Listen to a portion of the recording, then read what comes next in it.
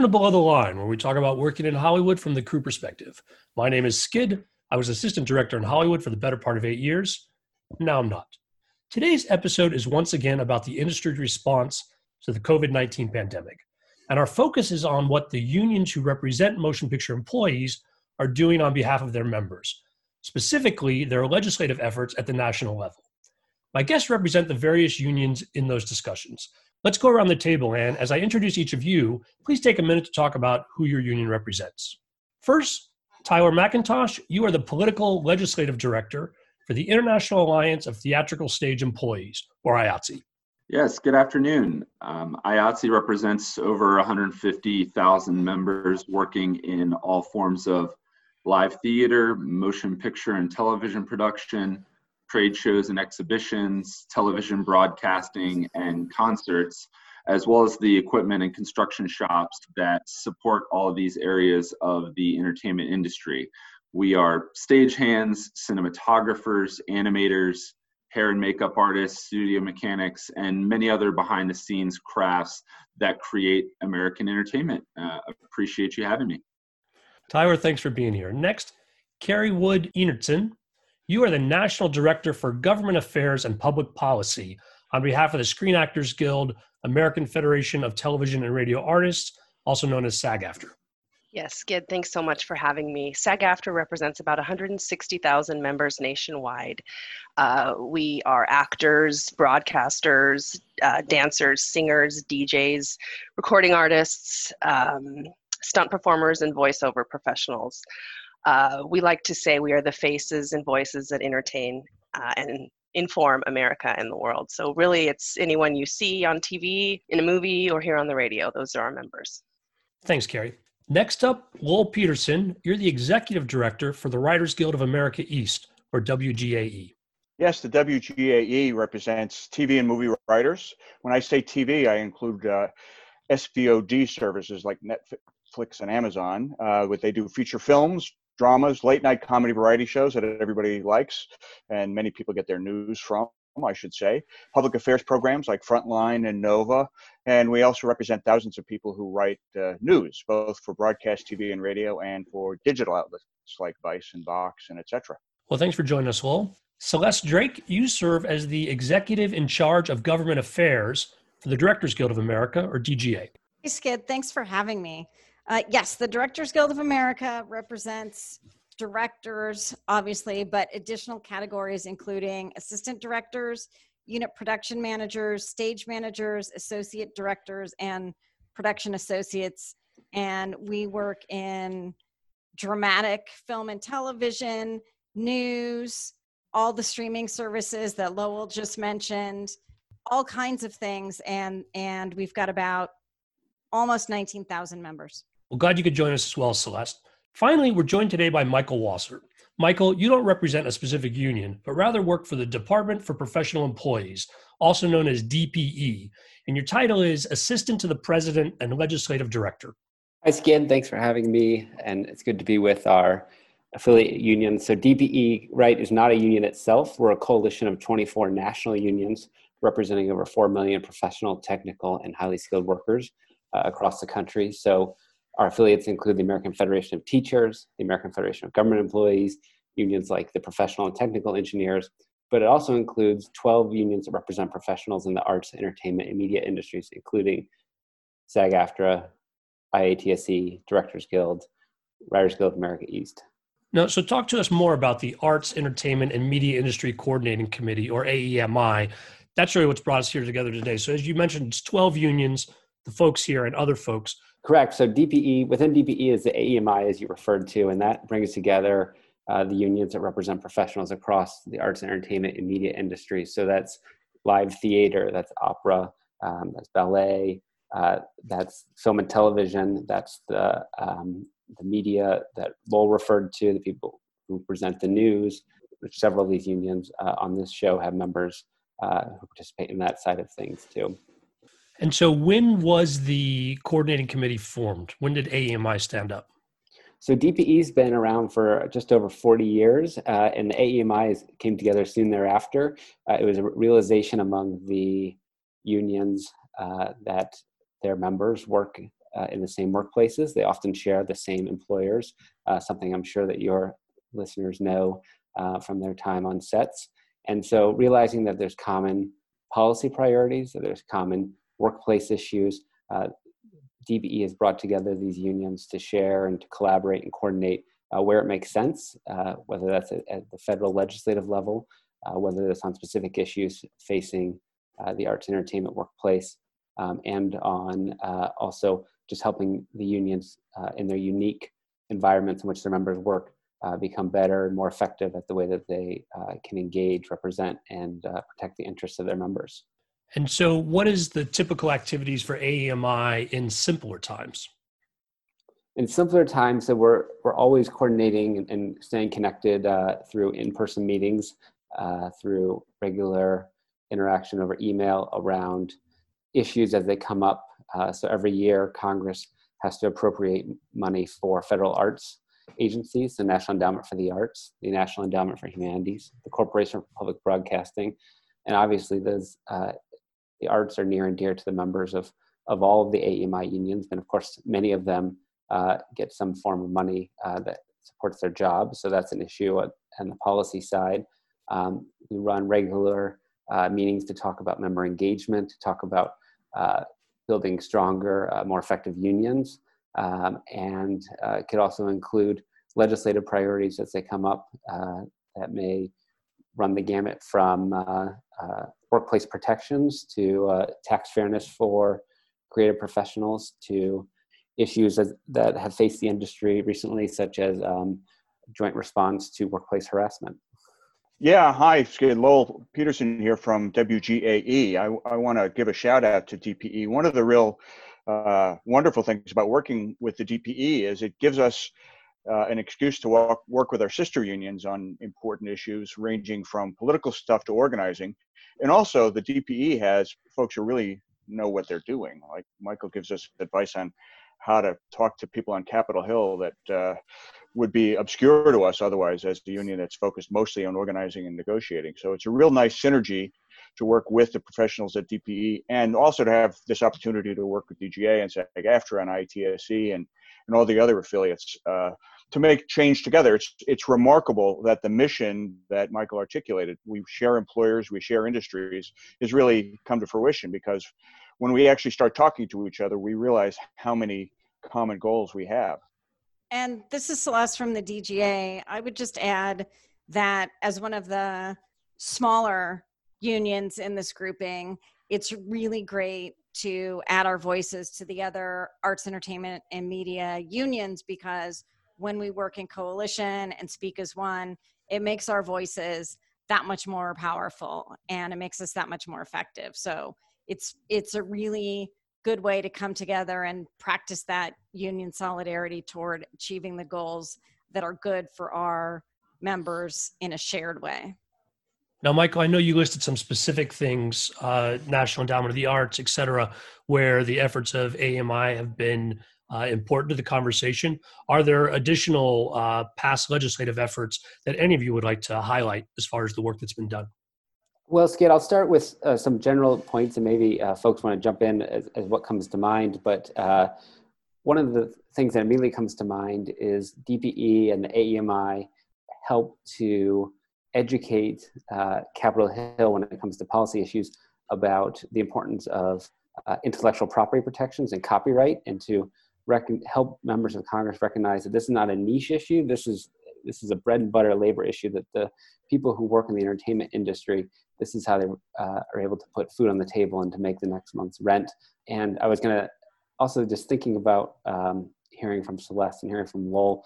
It's amazing when you're sitting in a room on Capitol Hill with a staff member or even a member of Congress, and you have several representatives of the AEMI unions, and you can say, the people in this room can put together a production in 3 days, so that what you go home and to relax and enjoy and to get your mind off and to understand the world, that person writes the script, that person directs their performance, that person built the set and did the makeup, did the wardrobe, got the camera angle. That is people that over there are the ones who can act and bring to life characters.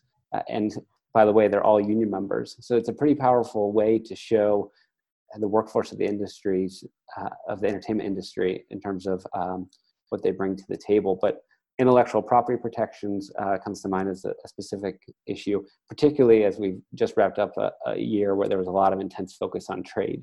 And yes, this is Tyler with IATSE. Just to piggyback off of Michael on that front, DPE has been, again, wonderful about convening this group to join our voices together to, for example, on the intellectual property issue, engage with administration officials such as the U.S. Trade Representative about the dangers of potentially exporting some flawed law in our trade agreements, such as the copyright safe harbor and things of that nature. So again, and I think to Celeste's point as well, this group, when we're able to join our voices together, representing the entire arts, entertainment, and media industry, it certainly helps us advance our joint agendas.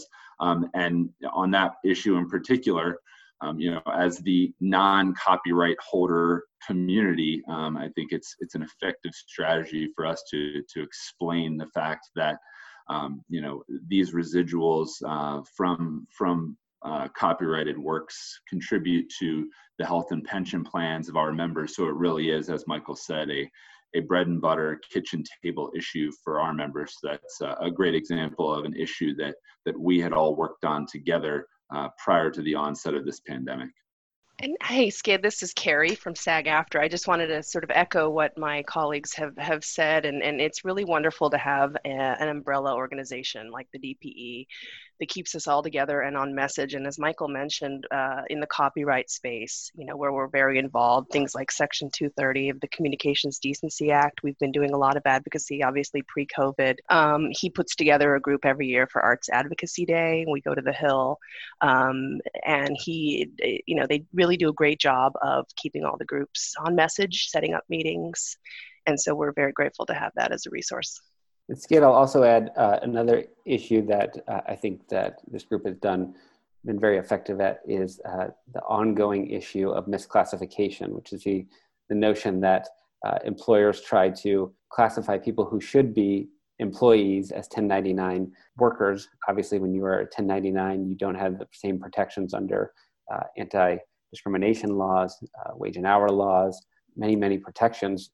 In recent years, there was sort of this, all the popular talk in DC around the think tanks was about the oncoming gig economy. One of the things that I think the AEMI effectively conveys is that, first of all, when we talk about the gig economy, that Hollywood and the entertainment industry is the original gig economy, and the unions here have shown that you can give people their full employment rights who work gig to gig. They can work as W-2s, and that they can earn real family supporting income and retirement security and access to affordable health care, and that can be done. So that's always an ongoing issue in Washington, D.C., and the AEMI has been, I think, particularly effective in holding the ground on the importance of employment protections for people who work in these type of arrangements. Well, this has all been really important work, and I appreciate you guys shedding some light and bringing it to the attention of our listeners. Let's turn our attention now to the current effort as it relates to the pandemic. COVID-19 has brought a large national government response. And I know that the CARES Act, the Corona Aid, Relief, and Economic Security Act, had some unprecedented recognitions for creative professionals. I'd like to hear more about AEMI's role in crafting that legislation. So I'll start. This is Celeste from the Directors Guild. And, like many other industries, when the stay-at-home and shelter-in-place orders started coming in, and really even before governors and mayors were ordering it, our members were out of work. Production shut down, just really across the board, except for the news space, which I think we should talk about because that's a piece that's ongoing and where folks are really out there and at risk of contracting the virus and bringing it home with them.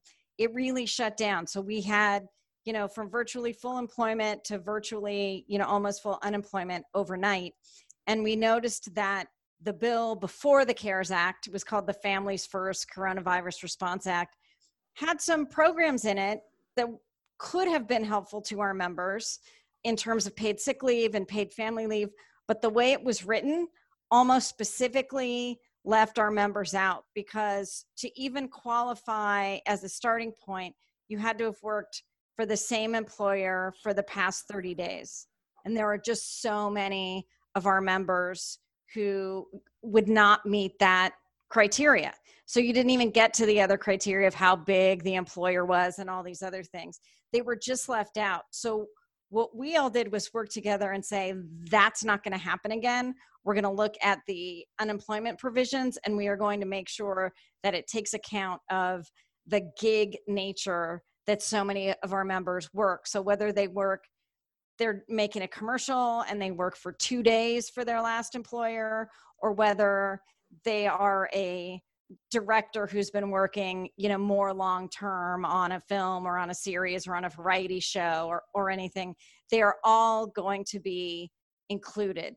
And so that was our goal. And if you look at how the bill is with the inclusion of the unemployment insurance and the alternative, it does a pretty good job of including not just our members, but folks that have gig type work across the board, whether they are employees, 1099s, in our industry, in construction, in anything. Lowell here from the Writers Guild.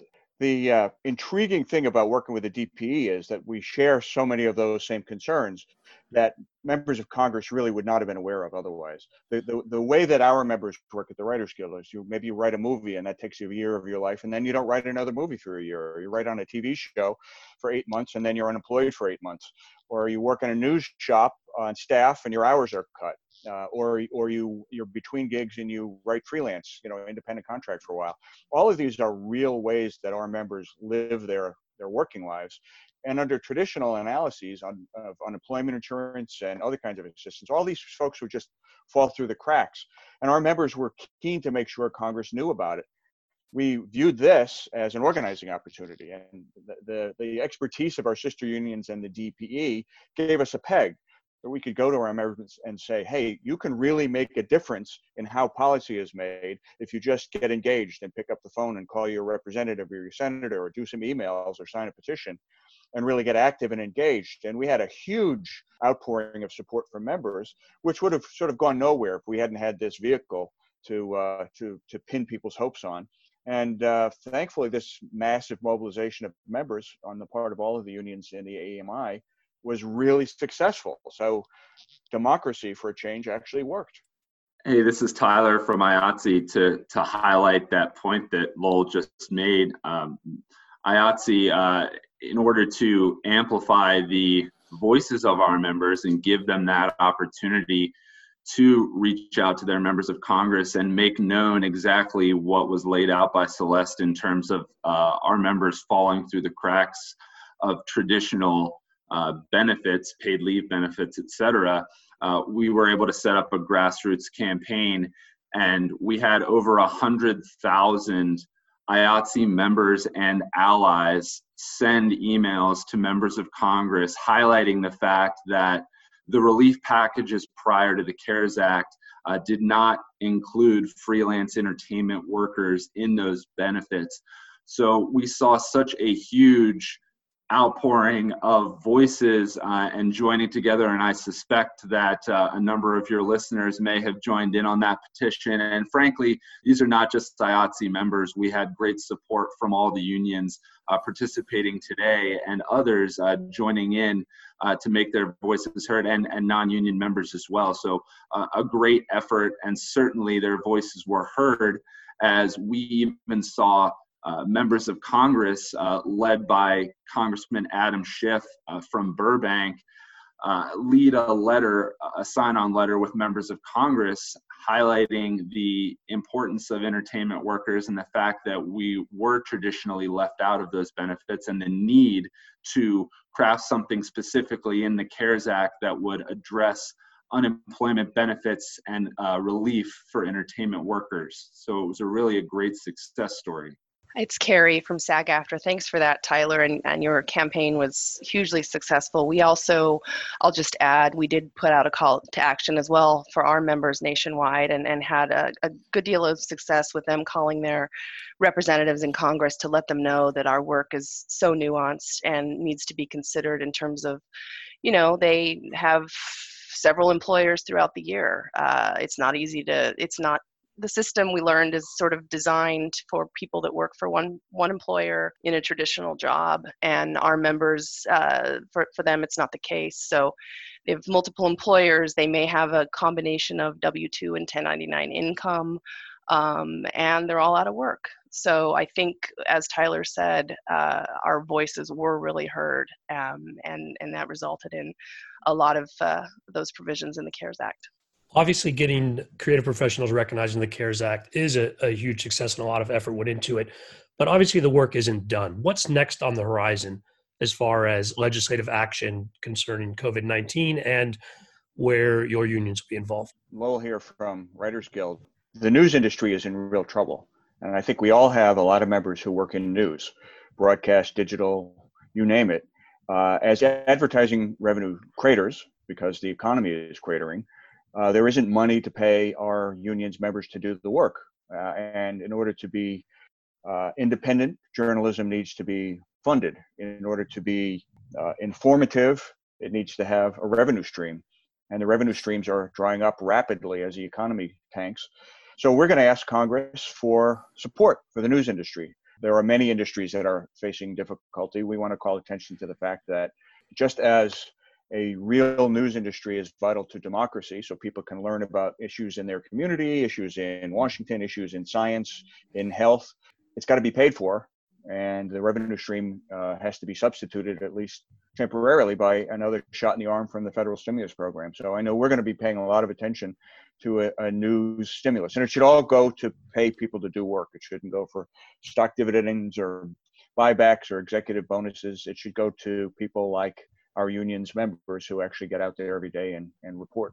Yeah, it's Carrie from SAG-AFTRA. Our members are broadcasters, and we would consider them essential workers now more than ever. We want to make sure that media organizations can stay afloat, whether it's through affordable loans or grants. It's just critical that our media organizations are afloat and that broadcasters are protected. Also, we'd like to see any kind of anti-competitive clauses removed for our broadcasters so that they can work as much as they can during this time at different organizations.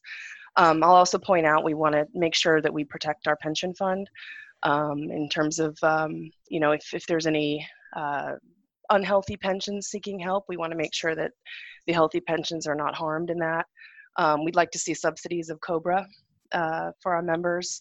And I'll just put a little plug for a tax issue we're working on here. We'd like to see the qualified performing artist deduction updated in the tax code for performing artists. This is a very, sort of old provision that we'd like updated to get our members a little bit more above the line deductions. And this is Celeste with the Directors Guild. And I would say, in addition to all of that, when we've got workers out working, there must be strong protections. They must feel safe, mentioning, where's my PPE? Is the employer keeping the social distancing, the cleaning, all of those things? Hey, Tyler again with IATSE. And I think one of the great things about collaborating with this group is I'm sure we could all talk at length about many of the provisions just listed, and I think I certainly join my voice with everyone who just spoke on all of those being key priorities for IATSE as well. I think taking a step back even further, I would say to your question at the outset, Skid, I think in terms of subsequent legislation, the only certainty right now is uncertainty. Certainly, these are the efforts that we are pushing on Capitol Hill, but as many have seen, there's certainly a disconnect between the parties in terms of what is needed for a subsequent package. So we are certainly doing our best to also join our voices to underscore the fact that the entertainment industry writ large is going to be disproportionately impacted by this crisis for the foreseeable future. It is surely our hope that our workers and our members are able to get back to work as soon as possible. But what is paramount is their health and safety, and relying on sound science before we are rushing back to the workplace. The reality is that even after stay-at-home orders begin to be relaxed, there are going to be restrictions on mass gatherings for quite some time to come. So the reality that our members are going to need an extension, frankly, of the benefits that were afforded in the CARES Act. Yes, it was a great win, and our members made their voices heard. And we're going to need to do so again in the next couple of months. It's, the work is not done, as you mentioned. And frankly, we need the reality to set in for Congress, and it has to some degree. We certainly have champions on Capitol Hill who have made this point for us, that we are going to need to, again, follow sound science and not rush back. And we're going to need to make sure that our members are secure and covered through as long as this crisis lasts. And so keying in on that and the need for support for the entertainment industry writ large, we've been joining with our employers also to make this point and to work together where it makes sense to highlight some opportunities to provide stimulus for the industry. Certainly something we're going to continue to do. And on that note, just to say, we're doing that at the state level as well, because the states are the ones implementing the unemployment assistance. So we're reaching out and saying, how can you do this better, faster, more efficiently for our members? And also making sure that as states begin to relax stay-at-home orders to the extent that our industry is involved, that it's our members who have a say in what are the safety protocols and when is it appropriate to go back to work, because these are really critical issues and they can't just be done by someone who has no understanding of what it's like to be on a set and have no understanding of our industry. So this is also, happening in the 50 states as well as at the federal level. I mean, I'll just echo what the others said, which is, just to reinforce it, exactly what our ask is. When we went, I think there was 6 hours, 12 hours between us making sure we got what we needed in the CARES Act to this group putting its head together and looking at what our next priorities were. And as you've heard, it's really a two-part dance for us. It's one part, the immediate term stimulus for the news industry, health and safety protections for people who are working now, and health and safety protections for professionals as they get back to work.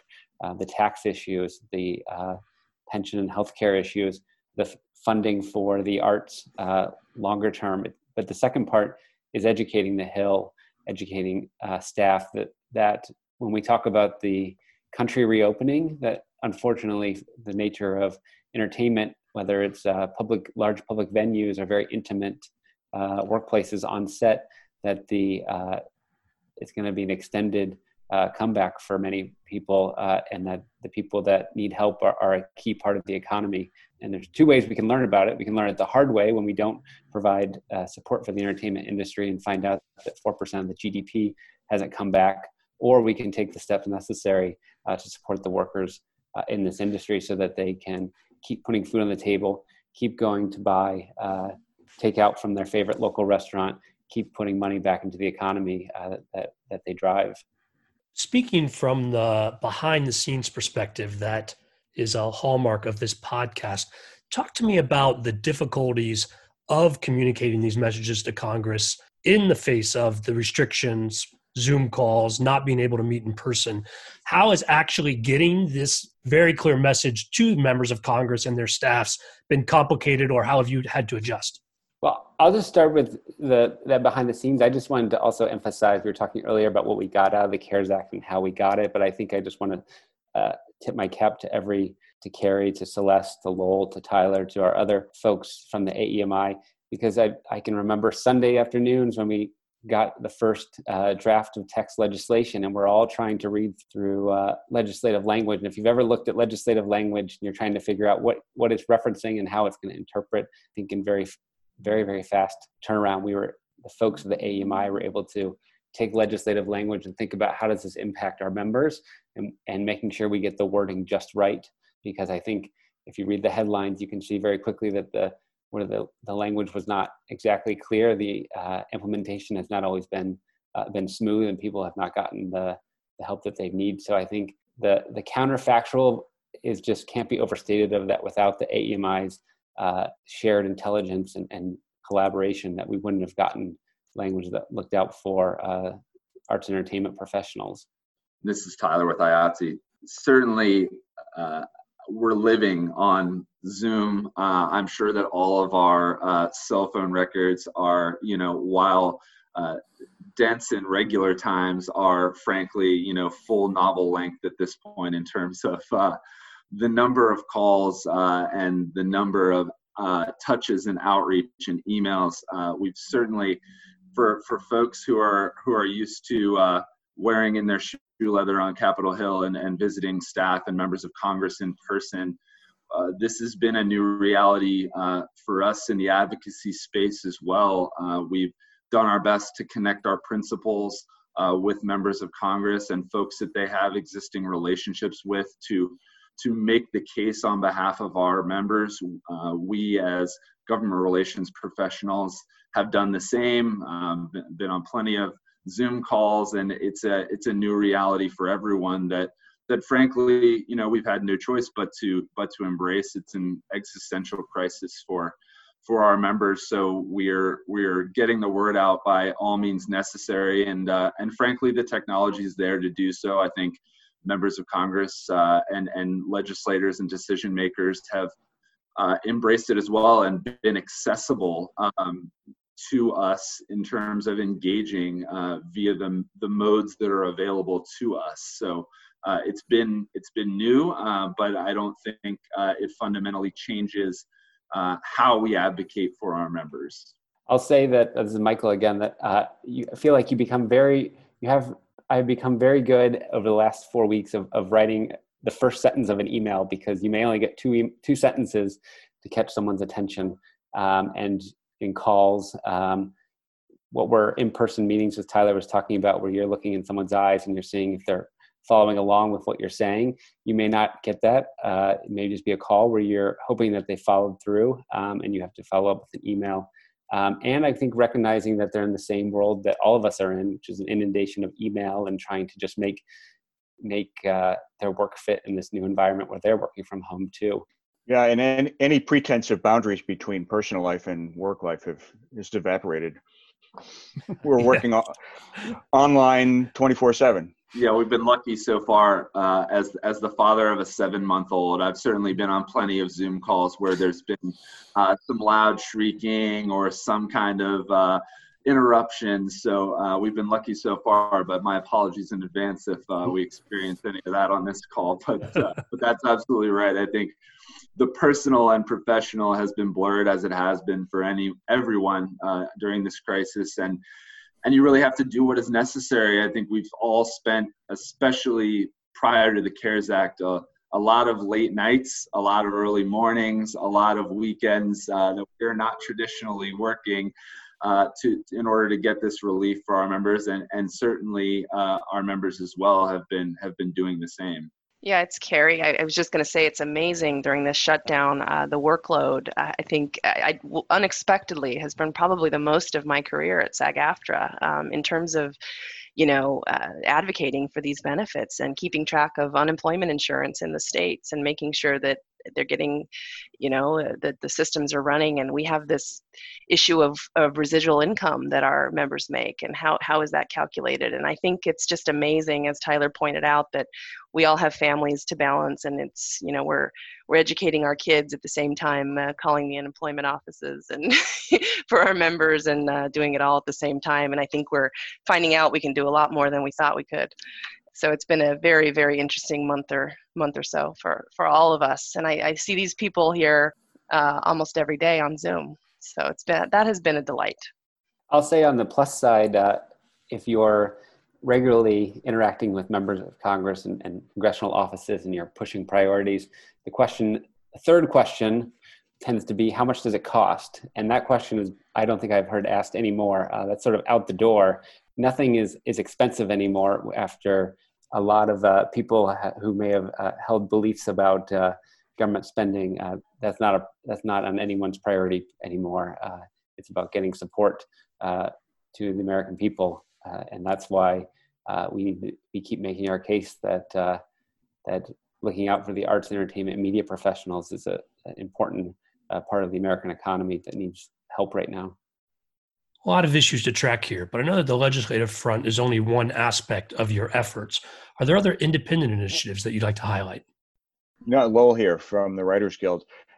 Yes, we are. I think there are two prongs, and I'm sure this is true of all of the unions on this call in the AEMI. One is day-to-day representation of members in connection with a whole range of issues. We still have members working, especially in news, and the safety issues are real, and reduction in hours issues are real, and layoff issues are real, and negotiating severance, super severance in this context is a real task, and keeping members sane when they try to access the unemployment benefits through clunky, underfunded systems is a challenge. And dealing with the issue of what happens when production does resume. How do we make sure that all the unions are speaking the same language? How do Writers Guild members who are showrunners pay attention to what crew needs are and what director needs are and what actor needs are when they craft scripts and do schedules? These are all really hard day-to-day efforts. And I'll say another thing that's a pleasant surprise. There's a lot of organizing going on as people who are in non-union shops see the impact of the economic downturn, the terror issues about lack of workplace safety. They say, hey, maybe I should try collective bargaining. So we're actually seeing as much interest in new organizing now, even in the pandemic, as we did beforehand. It's challenging to organize online, but it's doable. So there's a lot that I think each of the unions are doing, in addition to the important political work. Well, I think that's absolutely right. This is Tyler with IATSE. I actually heard from one of our labor leaders in Florida just earlier this week who said, and certainly in a tactful way, respecting certainly the somber nature of this crisis, but that it's been one of the best organizing tools she's ever seen. They've already added over 100 new members since the onset of this crisis. So I think you're absolutely right. In addition to our IATSE members who are working behind the scenes in news media, as Lowell has pointed out, we also actually have a number of members who have gone back to work, stagehands in particular, who have been deemed essential personnel to erect emergency temporary hospitals across the country, converting their traditional workplaces, whether it's a convention center or something of that nature, a large open space, into an emergency temporary hospital, is work where they've been able to lend their expertise. And certainly there's a pride, I believe, that goes with that, an ability to lend your skills to try to mitigate this crisis. But certainly we have the same concerns for our folks who are on the front lines doing that work. One other initiative that I want to highlight, and this was a bit ironic actually, shortly before the CARES Act became law, we launched a website, IATSEcares.org, which is the Coronavirus Active Response and Engagement Service, is the acronym there, that was really organized around providing support for particularly retired members who may need assistance with getting groceries, just having somebody to talk to, having somebody who is a resource within the union, and it was organized jointly by the International, our general office, but also with our Young Workers Committee. So a lot of really positive work that's been going on, and we certainly have had theatrical wardrobe locals across the country producing masks and doing what they can to, they may be out of work, but certainly have skills that they're able to lend to help their neighbors and help their fellow brothers and sisters. And certainly that has been heartening to see so many of our members lending their expertise and doing what they can. It's Carrie. I just wanted to dovetail on that and say, for SAG-AFTRA, we do, represent on-air broadcasters, both radio and television. And our priority right now, many of them are still working. There's some safety issues. There's also issues of, some of the stations have lost all of their advertising money and may need some help staying afloat. So we're looking at that. We're also looking at non-compete clauses and making sure that our broadcasters are able to accept work where they can get it, and without any kind of restrictive clauses behind them. But a lot of, I think, my time and our time has been spent tracking issues with unemployment insurance state by state. We've gone to the governors of many of the states where we have a lot of production, and we've identified some of the issues with our members in terms of making sure that they have full access to the unemployment insurance benefits in that state. I mentioned this a little bit before, but we have our members earn residual income, and that's considered as part of their eligibility and also as part of their weekly benefits. So we're working through a lot of the issues around residuals, making sure that they can get full unemployment insurance benefits, through the states. And I want to just highlight again an issue that's a priority for SAG-AFTRA, which is updating the qualified performing artist tax deduction. We've been working on this for several years, but now more than ever, it will be helpful as long as it's retroactive for 2019, given that the tax deadline is now in July. It would provide a lot of above-line deductions for performing artists, like agents and manager fees, audition, wardrobe, makeup, anything you need to audition. We'd like them to be able to take those above-line tax benefits in July. That's a current goal that we have here. And this is Celeste from the Directors Guild. And I would just add that on an individual basis, we have a charitable arm, the Directors Guild Foundation, that has always offered interest-free loans to members when they're in times of financial distress. That's been expanded to allow grants at this time. And we've also been working, and I think most or all of the other guilds and unions represented on this call have something similar, their own arm. And then we all participate in the Motion Picture and Television Fund, which is a collective organization. We also looking forward to going back to work and going back to work safely, as folks have been talking about. The National Board put together a committee to look at this. It's led by Director Steven Soderbergh, and it is going to make recommendations for back to work and how to do so safely and how to make sure those sets are safe for all of the members of the guilds and unions represented on this call. So that's something that we're doing. And then working really kind of individually on a kind of case-by-case basis, looking at the states and working with the relevant guilds and unions in those states, trying to address the needs of the members in California, New York, what's happening in Georgia, Florida, elsewhere, and trying to make sure that we're following the needs of members and that we're requesting that governors and state legislatures do everything that they can do to make sure that benefits are easily, effectively accessible to the members that qualify for those benefits. So that's been a lot of work. And then I would say the last thing is that we are working, again, sometimes in coalition with others on this call, on pension issues, because this is a time where our pensions have been constantly under threat by various proposals that have gone through Congress for the past several years, and we've been able to kill them or stop them.